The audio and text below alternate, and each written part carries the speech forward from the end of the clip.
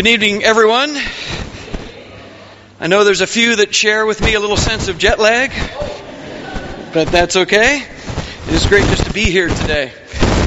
One of my favorite moments last evening, or actually this morning, when we were praying was, since the New Year's, we've done a couple of surveys, just getting prayer requests and other things. And so we divided those up between all the people that were there and then just prayed together. And because people had written their names on the prayer request, then even though they weren't there physically, it was just amazing. It kind of felt like the room just got fuller and fuller of people. I was kind of expecting to see, all of you there. But we do understand that this is a little bit of a taxing physical event and not just for everybody. But also, I just wanted to say that after just the response and the way that everyone enjoyed themselves last night in that time of prayer, we've decided to do another one in May and then another one in September. So just every 4 months we're going to do this.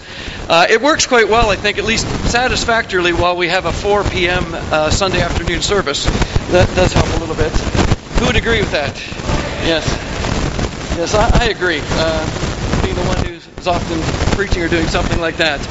But let's turn over in our Bibles to Acts chapter 10. We've been journeying through the book of Acts. And hopefully as we've gone through the book of Acts, we've realized that the Word of God truly is prophetic, in that God working with people often gets repeated through time. In other words, we read about God's relationship with somebody, maybe even a promise He made to Abraham, but we realize that in some way He's making a promise to us as well. And as we read that story, we can actually see ourselves in that story. And it's really awesome to have the book of Acts, which basically gives us about 30 years of church history.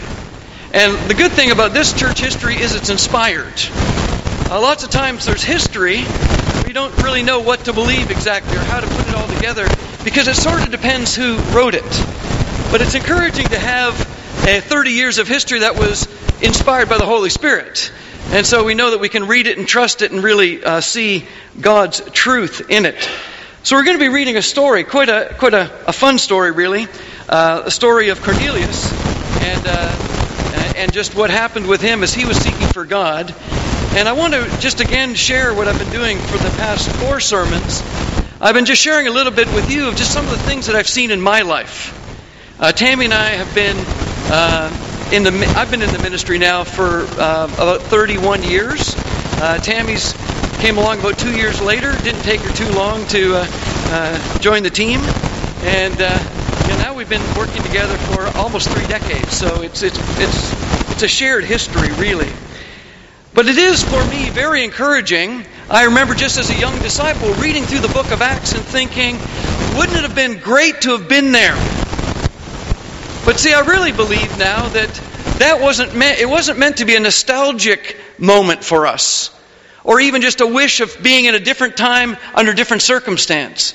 Instead, it was meant to be something where we could find ourselves, where we could see actually how God works in the lives of people, and get a little vision and a little inspiration for how He can work in our lives today. So let's just start over here in Acts chapter 10, and we'll start in verse 1. Acts 10, verse 1. It says, at Caesarea there was a man named Cornelius, a centurion in what was known as the Italian regiment. He and all his family were devout and God-fearing. He gave generously to those in need and prayed to God regularly. One day, at about 3 p.m, he had a vision. He distinctly saw an angel of God who came to him and said, Cornelius. Cornelius stared at him in fear. What is it, Lord? He asked. The angel answered, your prayers and gifts to the poor have come up as a memorial offering before God. Now send men to Joppa to bring back a man named Simon who is called Peter. He is staying with Simon the tanner, whose house is by the sea. When the angel who spoke to him had gone, Cornelius called 2 of his servants and a devout soldier who was one of his attendants. He told them everything that had happened and sent them to Joppa. It's kind of an interesting story just there, because as we know it's going to engage in a moment the apostles and some of the disciples from the church in Jerusalem. But the story begins simply by looking at a devout man who at this point in time has no connection whatsoever with the church, maybe knows nothing at all about Jesus Christ, but he's doing his best to please God. And isn't that encouraging to know that there's people out there, we have nothing to do with them, they're no connection to us, but they're actually right at this moment looking for God. God knows who they are. God knows what's going on. It describes this man. It says, he and all his family were God-fearing. Now, if you've raised children, you realize even that's saying something about somebody. It's one thing to say, yes, the man was God-fearing, maybe he and his wife. But he and his whole family were God-fearing? This man had convictions. This man was serious about what he was trying to do for God. And so it was just him and his family together. It says also he gave generously to those that were in need. You know, he wasn't a believer in our sort of sense yet. But he still understood that God had blessed him, and he had the humility to be thinking, well, this blessing isn't just for me, I should be sharing it with others. He got God's attention. God is seeing what you're doing. That's what the angel told him. It says also that he prayed regularly. I'm impressed, aren't you? I mean, actually, and you kind of look at that, don't you want to be like him? Don't you want to be the head of a God-fearing family or part of a God-fearing family? Don't you want to be able to give generously to those in need? Don't you want to pray regularly? I mean, it sounds like a good beginning, a good life even. And this is really an amazing story because he ends up sending for Peter. Now, I just reading this now, I've read this a number of times and even preparing for today. But just as I read it this time, it suddenly hit me. When Peter looked down and saw who was coming, there was a soldier at the door. It just hit me as I read it. When the angel said, send 2 men, I'm thinking, well, what kind of 2 men would a centurion send? You know, but it says he sent 2 servants and a loyal soldier. So you can kind of understand a bit about what was going on with Peter as we read. Because it wasn't just 2 guys knocking on his door. There was a soldier there. We require your presence. Kind of puts a different little angle on this story, doesn't it? But see, what's interesting is God sets the times and the places. In Acts 17, 26 and 27, let's just read that for a moment. Acts 17, 26 and 27. Here Paul is describing just the plan that God has for every person.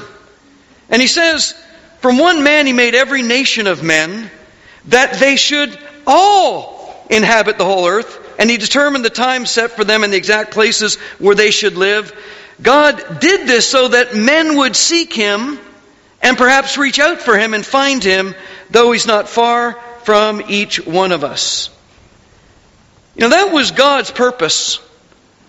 That we would actually be looking for him. And I think sometimes, because, you know, we do share our faith, we do talk with people around us, we start to get the impression there's not really open people around. But if we could only see what God can see, right? If we could only see what's going on really in the hearts of men.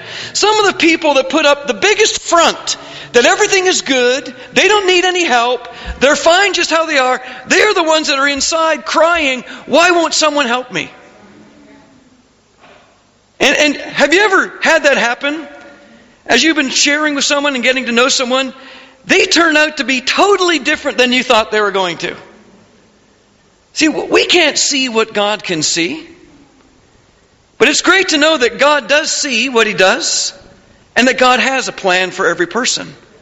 For each one of us here, God has a plan that we would seek him and find him. Well, let's read a little further. We'll go to the next slide. Acts 10, verses 9 to 18. It says, about noon the following day, as they were on their journey and approaching the city, Peter went up on the roof to pray. He became hungry and wanted something to eat, and while the meal was being prepared, he fell into a trance. He saw heaven opened and something like a large sheet being let down to earth by its four corners. It contained all kinds of four-footed animals, as well as reptiles of the earth and birds of the air. Then a voice told him, "Get up, Peter, kill and eat."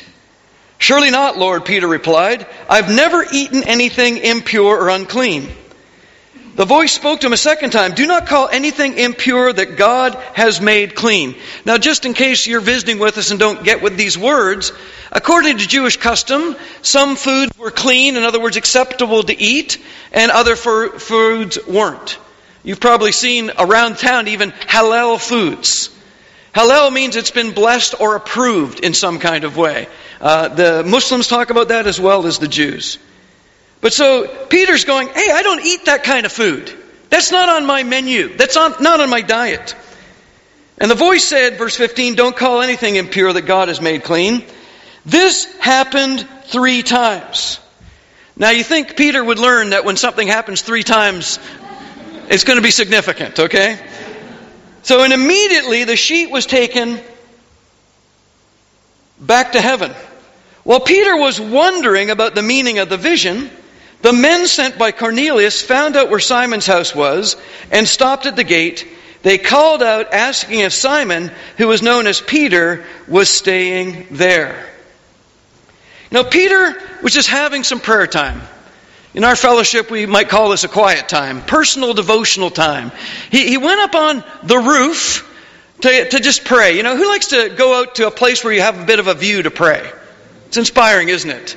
It's nice to be able to look out, maybe look beyond just what everything this man made and see a little blue sky, see some trees, and be a little inspired by that. But Peter also was hungry.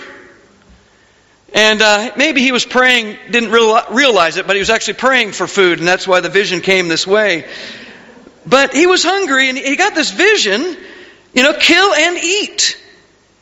But it was food that he as a Jew wasn't supposed to be touching. It was unclean. And so he was really wrestling with this. Have you ever had a prayer where you felt like you were wrestling with God? Let's go to the next slide. I want to share something. Okay, there's 3 different things here. And all of these 3 things are part of a quiet time, a devotional time I had with God. Back in, it was like August 1st or August 2nd. I'd have to look on a calendar because I know it was a Monday. But I went up on the roof to pray. Now I used Google Earth to see the building where I was living at the time. Now, I don't know what the sun, in this Google picture, the sun happened to be shining. I don't know, somebody else was having a quiet time up there. But what was interesting is that building, it's exactly the same as the building I lived in, but they tore down the one I lived in and built that glass one. So the address still exists, but not the building. But it was on that building, on a Monday morning, early August, I went up on the roof to pray. And I was enjoying my life at this point in time. Just everything seemed to be falling into place. I'd moved to the city of Boston to be a member of the Boston Church of Christ. I'd been there for about 10 months. I was now working as an intern in the church, training in the ministry. I was really enjoying myself. And I just got the most recent bulletin. Every 2 weeks a bulletin was published.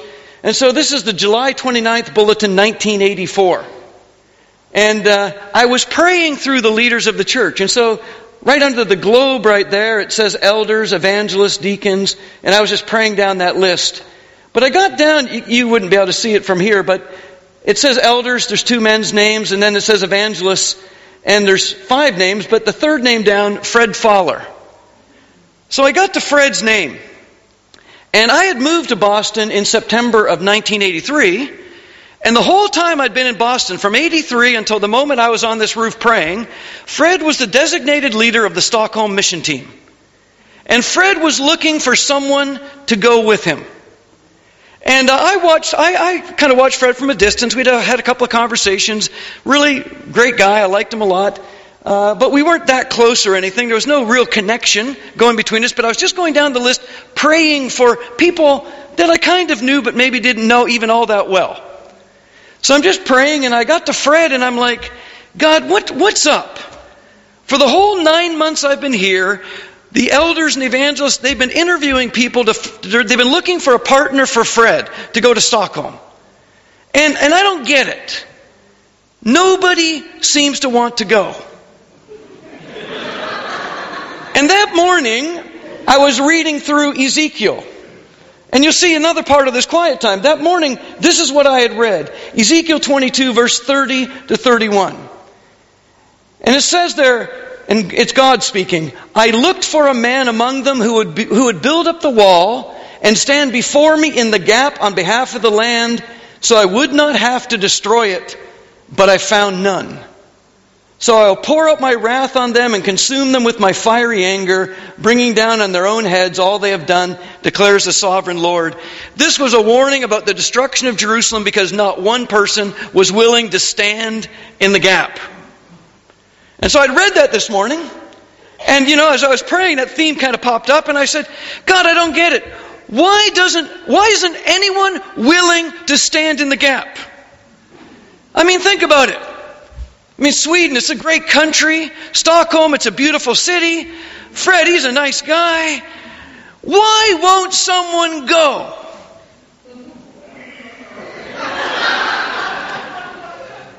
This quiet time changed my life. Now, I had moved to Boston. I'd already worked as a missionary in Papua New Guinea.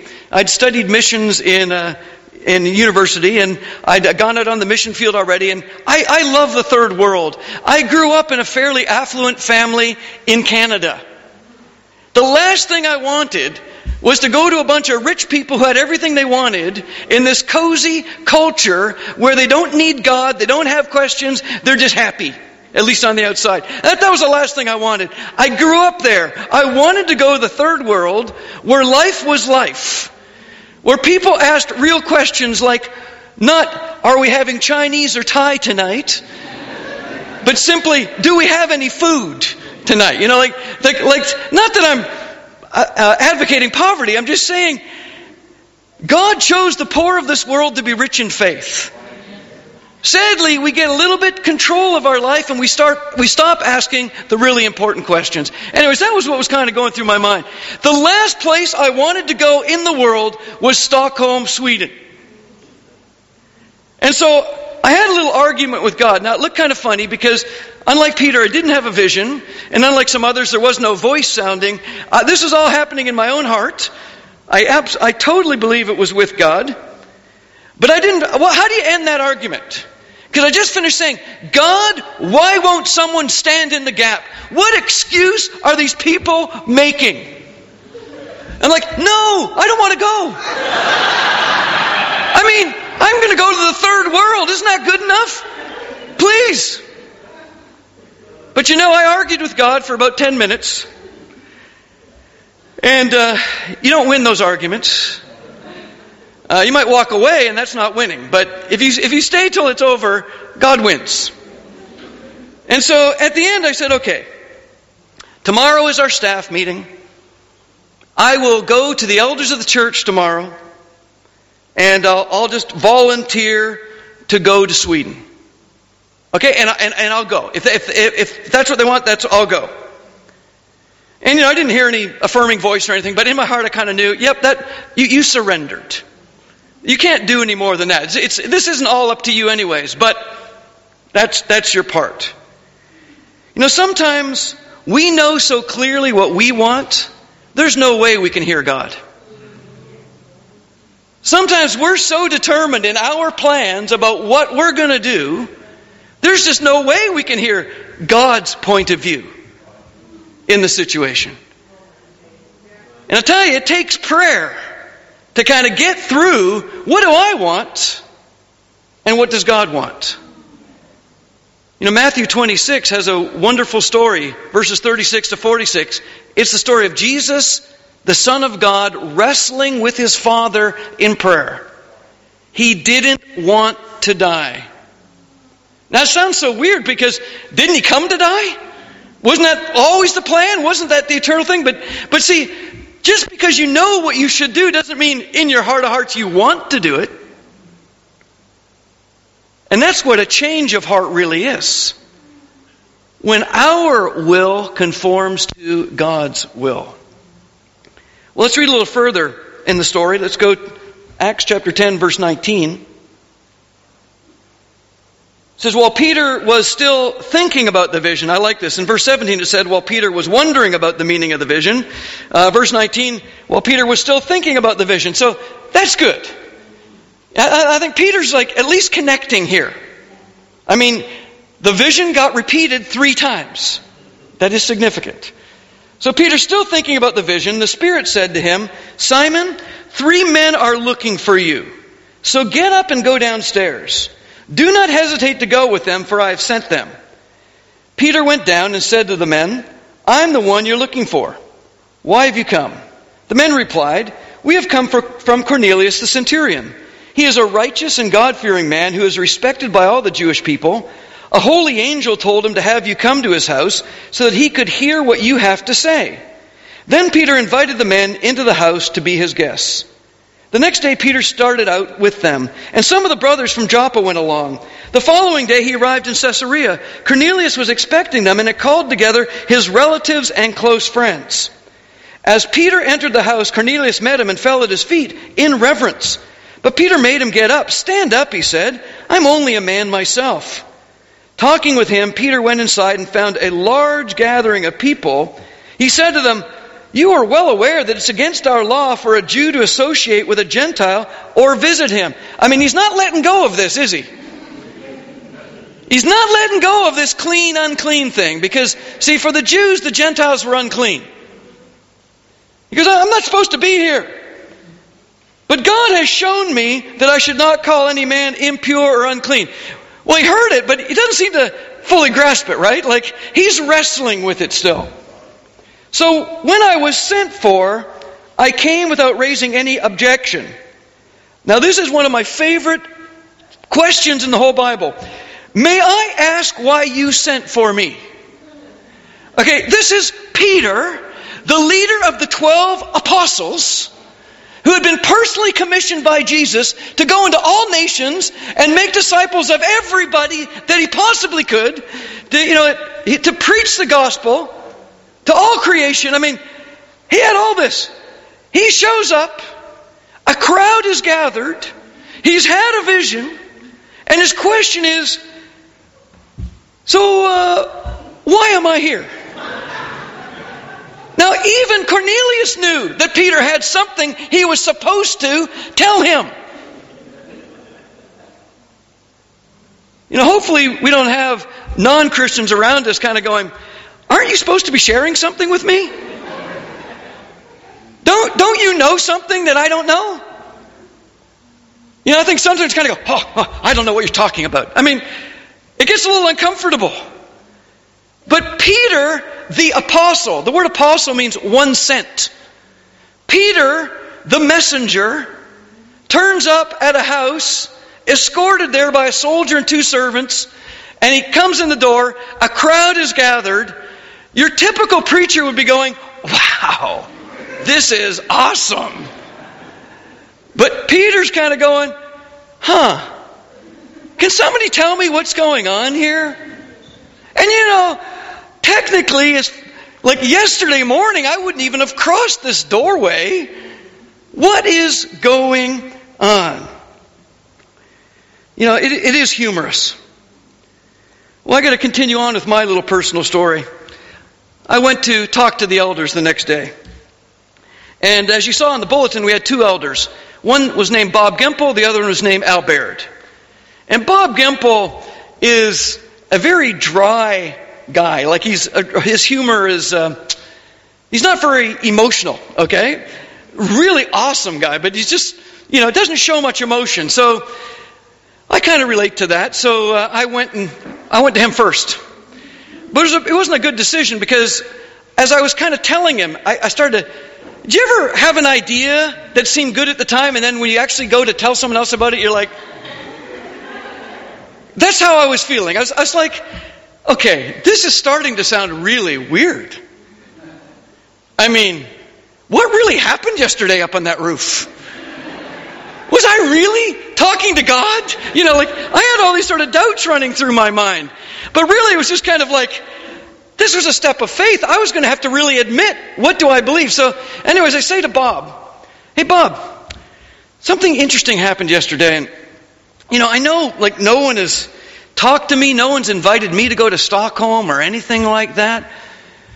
But I was praying for the leadership of the church, and I was praying for Fred, and I just realized, it wouldn't be right for me not to just volunteer to go with Fred if there's just really no one to go. I've done it. So what do you think? And Bob didn't even twitch. Like he showed me no response whatsoever. But it was almost kind of Spock. I almost feel like his one eyebrow went up, He goes, let's call Al over and you can tell Al your story. And so I'm like going, okay, great. Well, I've told it once. Okay, I can tell it again. So anyway, Al, who's much more emotional, so I start telling the story, and Al kind of starts like, wow. I mean, he's like making all these noises, and I'm like, Al, what is going on? And Al kind of goes, he puts his arm around me, he goes, well, I got some really important news for you. I said, what? He goes, 2 weeks ago, we stopped interviewing people. We made a decision as a leadership, and we've been fasting and praying that God would put it on someone's heart and they would come and volunteer to us. Of course, I'm like, was there somebody else? No, there wasn't. He goes, how's your passport? It's good. 3 weeks later, I was in Sweden. How did the guy who was a missionary in Papua New Guinea end up in Sweden? You just heard the story. It was one prayer. Really, the whole argument was only 10 minutes long. But the honest truth is that moment did more to change my life than almost any other moment outside of my actual conversion to Christ. I'm a good disciple, so I accepted God's will. I mean, what could you say? Go to the next slide. But I was mad. I mean, I knew I should do it, and I agreed to, but I went home and I was like kind of going, why? Why me? Why are you choosing me to do this? It was tough. And so I stopped at the bookstore, and I wish I had the original map, but it got tattered and it's long gone. But I went home, my way home, I went to a bookstore and I got a map of the Nordic countries.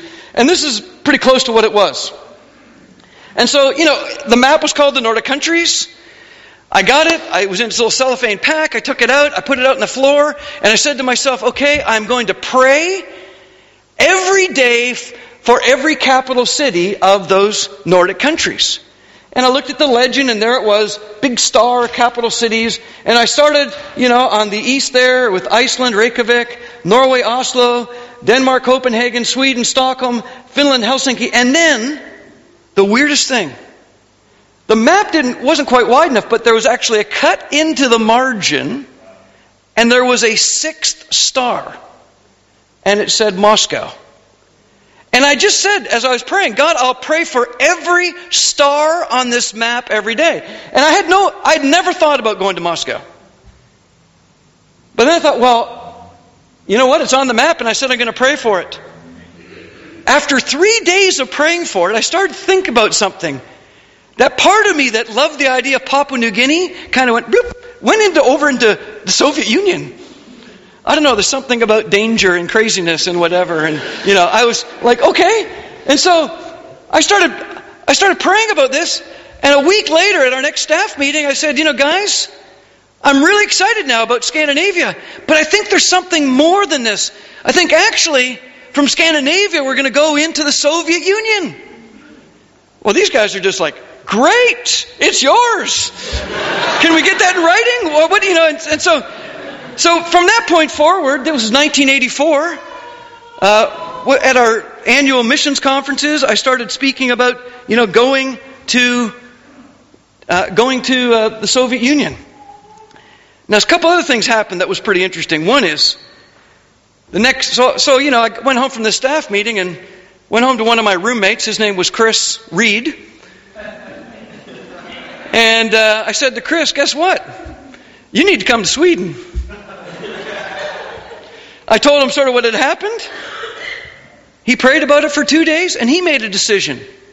And he came with me to Sweden. Chris, now, 30 years later, he is leading the church in Stockholm at this very moment as we're speaking. During the next year, now this is where it gets really weird. When I joined the Stockholm mission team, there was 14 people. I was like number 14. 4 of them were Finnish sisters, or 2 were sisters, but Finnish girls who'd been converted as nannies or students in the U.S. So they had to go home. Their visas were running out. They had to go home. All the rest were Americans. Well, oddly, what happened was there was 14 people. Myself, these 4 Finns, and 9 other Americans. By the time we went to plant the church in 1986, none of those 9 were on the team. In 1985, Fred, the guy I was praying for to go help, he decided not to go. And so I was just saying, okay, God, I'll go to be the helper. They delayed the planting for a year and then sent me out in 1986 to actually plant the church. Everything kind of changed. During those next couple of years, we hosted 2 Soviet missions conferences. And it was interesting, just the interest of people coming from all around the world to visit us and be part of those conferences. But in the autumn of 1988, I found Cornelius. There's this woman, 48 years old. She was walking out on the street, and one of our youngest members of the church, half her age, was just out sharing her faith, named Anna Karin. She met Harriet on the street. Harriet was a teacher administrator of one of the most distinguished schools for the deaf in Stockholm. Very accomplished woman, 48 years old. She's met by this young woman, half her age. And this young woman starts sharing about, well, I was an au pair in London. I moved back to Stockholm here, and I'm part of this non-denominational church, and started sharing about it. And this woman, Harriet, just said, I'll come. And in just a few weeks was baptized. And so the older women in the church are like, this is a 48-year-old woman, professional for 2 decades already. We're like, would you like one of the older people to study with you? And her answer was this: no. God used this young lady, Anna Karin, to reach me. I believe she needs to be the one to teach me the Bible. Well, then we had this end of the year celebration. And Harriet gets out her journal that she started as a teenager. Her journal in her search for God. And throughout her whole teenage years, she kept putting in entries. She was reading her Bible. She was visiting churches. She was trying to find the truth. And finally, her last entry when she was like in her early 20s, God, I have looked everywhere and I cannot find it. I don't know what to do. Can you not find me? And that was the last entry. When Anna Karin met her, and that would have been more than 20 years later, the first thought that came to Harriet's mind was, this is God's messenger to me. The point is, we don't know what's going on in people's lives around us, do we? We don't know how God is setting things up. One of the things I've noticed with people that I've met that have become disciples, that have become Christians, is that God was already working in their life long before I ever came along. God was already knocking on their heart. God was already organizing circumstance.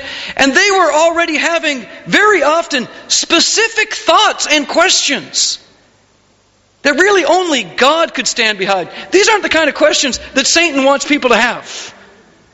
These are questions to which only God can give the answers. And see, God is working out there. And there are Cornelius 2,000 years ago and Harriet. But it was for me, at this point in time, we hadn't, nothing really significant in the Nordic countries that happened in looking towards Moscow yet. So I was like, this is amazing. Harriet's prayers have been answered. And this is a good enough reason for me to understand God wanted us to come here because of Harriet's prayers. We'll just read a little further. Let's go back to Acts chapter 10. And we'll close out the story here. Acts 10, verses 30 to 48. So Peter asked, hey, may I ask why you called for me? And here's the answer. Cornelius answered, 4 days ago I was in my house praying at this hour, at 3 p.m. Suddenly a man in shining clothes stood before me and said, Cornelius, God has heard your prayer and remembered your gifts to the poor. Send to Joppa for Simon who is called Peter. He is a guest in the home of Simon the tanner who lives by the sea. So I sent for you immediately, and it was good of you to come. Now we are all here in the presence of God to listen to everything, and I love this line, the Lord has commanded you to tell us. Oh, that's what I'm supposed to be telling you guys. The gospel. Right. Okay, I got it now. Then Peter began to speak. I now realize how true it is that God does not show favoritism, but accepts men from every nation who fear Him and do what is right. You know the message God sent to the people of Israel, telling the good news of peace through Jesus Christ, who is Lord of all. You know what has happened throughout Judea, beginning in Galilee, after the baptism that John preached, how God anointed Jesus of Nazareth with the Holy Spirit and power, and how He went around doing good and healing all who were under the power of the devil, because God was with Him. We are witnesses of everything He did in the country of the Jews and in Jerusalem. They killed Him by hanging Him on a tree, but God raised Him from the dead on the third day and caused Him to be seen. He was not seen by all the people, but by witnesses whom God had already chosen, by us who ate and drank with Him after He rose from the dead. He commanded us to preach to the people and to testify that He is the one whom God appointed as judge of the living and the dead. All the prophets testify about Him, that everyone who believes in Him receives forgiveness of sins through His name. While Peter was still speaking these words, the Holy Spirit came on all who heard the message. The circumcised believers who had come with Peter were astonished that the gift of the Holy Spirit had been poured out even on the Gentiles. For they heard them speaking in tongues and praising God. Then Peter said, can anyone keep these people from being baptized with water? They've received the Holy Spirit just as we have. So he ordered that they be baptized in the name of Jesus Christ. Then they asked Peter to stay with them a few days. If we go to the next slide. So you did show them the picture of Harriet. I never looked back at the screen. So you guys did see Harriet up there. Okay. Good. Okay. There was something bigger going on in this situation than simply the conversion of Cornelius and his family and friends, even though that is absolutely important. Something was changing in the understanding of the church at this moment. And up until this time, the church had been completely Jewish. And God was breaking down a barrier here, and He was starting with Peter. Peter, it's time to take the message to the Gentiles. Now, on the day of Pentecost, back in Acts chapter 2, the Holy Spirit had been poured out, which is really the presence of Jesus. The person of Jesus had been poured out over all the earth. Jesus had been a man. He'd been God before, been taken human form, ascended after His resurrection, and now was given by God the Holy Spirit again, and He became like God again, completely surrounding and filling everything. And so Jesus is here. But that was invisible. And so there were signs that accompanied it. And there was miraculous signs in the heavens, and there was also this speaking in tongues, which according to the Scripture is speaking in human languages. And so it was miraculous. People from all over the world heard the gospel being preached in their native tongue. Wow. Well, as Peter's preaching, the Holy Spirit falls on the people he's preaching to, and they start speaking in languages they hadn't studied. And he's like going, I finally get it. This is equality. The Spirit was given not just to us, but to everyone. Now, there's something else here that's just worth noticing. If you go back to Acts 2:17, we see just the beginning of Peter quoting a scripture from the Old Testament, from the book of Joel. And it says, in the last days, I will pour out my Spirit on all people. So Peter, on the day of Pentecost, which is probably, we don't know exactly, maybe 7-8 years before this story with Cornelius, he'd already preached. God's poured His Spirit out on everyone. It's available for everyone. Now you need to repent and be baptized to receive it inside, but it's out there available. So he'd actually preached the right thing. He said the right thing, but he didn't understand it. He read and said all people, but in his mind he's thinking all Jews, all Jewish people. Yeah, it's all people, but you got to become a Jew first, and then you got to become a Christian. And so God broke that down. Of course, this explains another scripture very well. Go to the next slide. 2 Peter 1:20 and 21. Here Peter writes something that when you think about his story, it's very interesting. Above all, you must understand that no prophecy of Scripture came about by the prophet's own interpretation. For prophecy never had its origin in the will of man, but men spoke from God as they were carried along by the Holy Spirit. When Peter preached on the day of Pentecost, he was full of the Holy Spirit and he was speaking. He spoke the truth, but he didn't even know what he was saying. He didn't understand the full message of what he was sharing. He had preached, the Spirit's poured out on all people. It took 8 years and a repetitive lesson and a number of interesting circumstances to finally wake him up. Everyone. God wants everyone to become disciples of Jesus Christ. We know the story in Stockholm. We, like I said, had a couple of Soviet missions conferences. That was pretty exciting. In 1991, actually in late 1990, it was decided that we would put together a team to move to Moscow. And that what was interesting about this team is, for the most part, no one spoke Russian. That's an interesting concept when, in fact, probably only 1% of Russians spoke English at the time. But anyways, we went out in faith, and we were praying, of course, that we would be able to translate as many bilingual people as possible. We were looking for that 1% very zealously. But we made that decision in 1990 to put a team together. In those next 6 months, in Copenhagen, a Russian physics student was converted. In June, a Latvian badminton player was converted. Now, Ivars, he visited us about 2 years ago. I think some of you remember Ivars being here, visiting the congregation. But Ivars had escaped the Soviet Union. He was the number 17 youth badminton player in the whole 250 million people of the Soviet Union. This kid was number 17.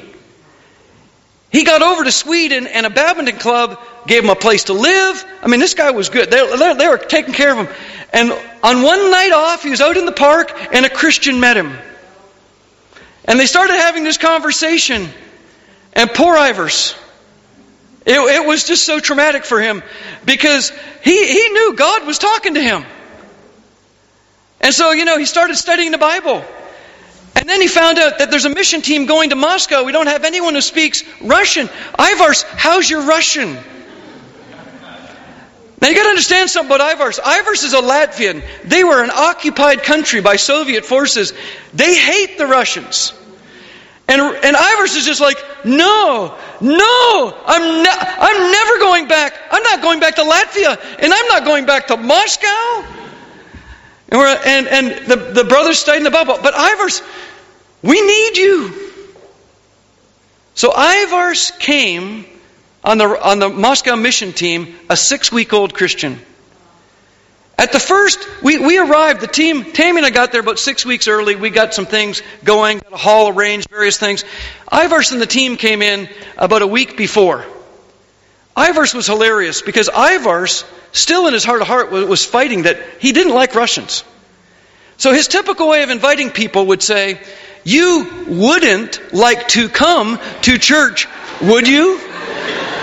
I mean, he couldn't have put it more negatively. It wasn't out of fear. It was just out of At the first worship service of the Moscow church, after the team just being there for 6 days, team of 17, we had 268 people show up at the first service. Well, we went through the visitor cards, and about 90% of the people filled out the cards. Guess who had the most visitors? We were sorting through the visitor response cards, and kept it was like, Andy 1, Ivers 5, Elkie 3, Andy 1, Ivers 10. It's just like, what? What's going on here? Ivers had 40 visitors. He was Jonah to the core. He was like, I don't want to be here. This isn't the mission that I should be on. And yet God used him in an incredible way. We were in Russia for 8 years. And after 8 years, we left. There was 15 Soviet republics. We had churches in every republic, 24 congregations altogether, about 9,000 disciples.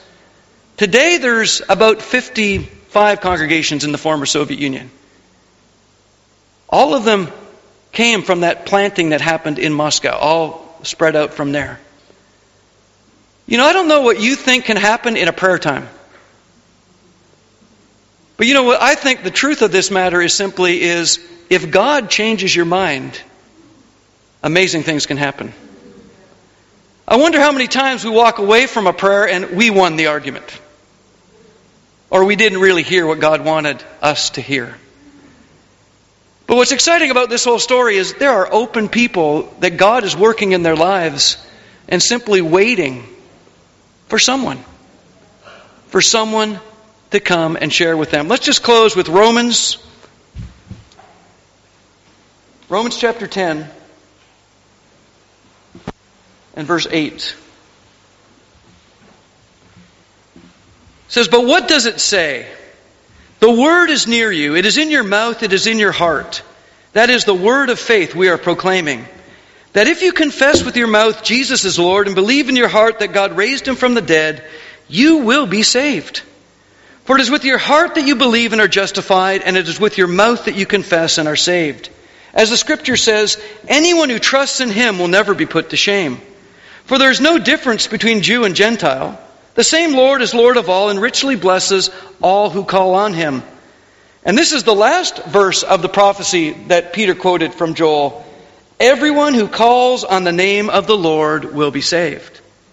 How then can they call on the one they've not believed in? And how can they believe in the one of whom they have not heard? And how can they hear without someone preaching to them? And how can they preach unless they are sent?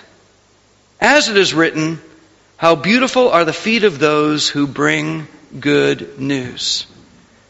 We've been given beautiful feet by God. Let's go and do what Jesus would do as he was here. Just love the people around him and share the truth of God with them. I ask the worship team to come up and take their places as we pray.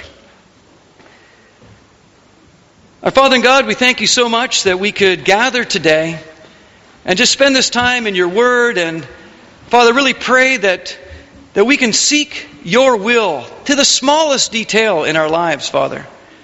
That we really look for you in everything that's going on around us.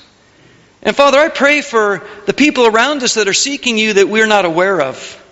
And I pray that our mouths would be open, and I pray that our hearts would be open to building relationships and crossing barriers and breaking down preconceptions that we have in our own hearts. Father, sometimes we think, well, that person's not open, but the truth is, it's us that's not open. And I pray that we just become those very eager and willing servants who do what Jesus would do in our situation. Father, we thank you and we pray all this in Jesus' name. Amen.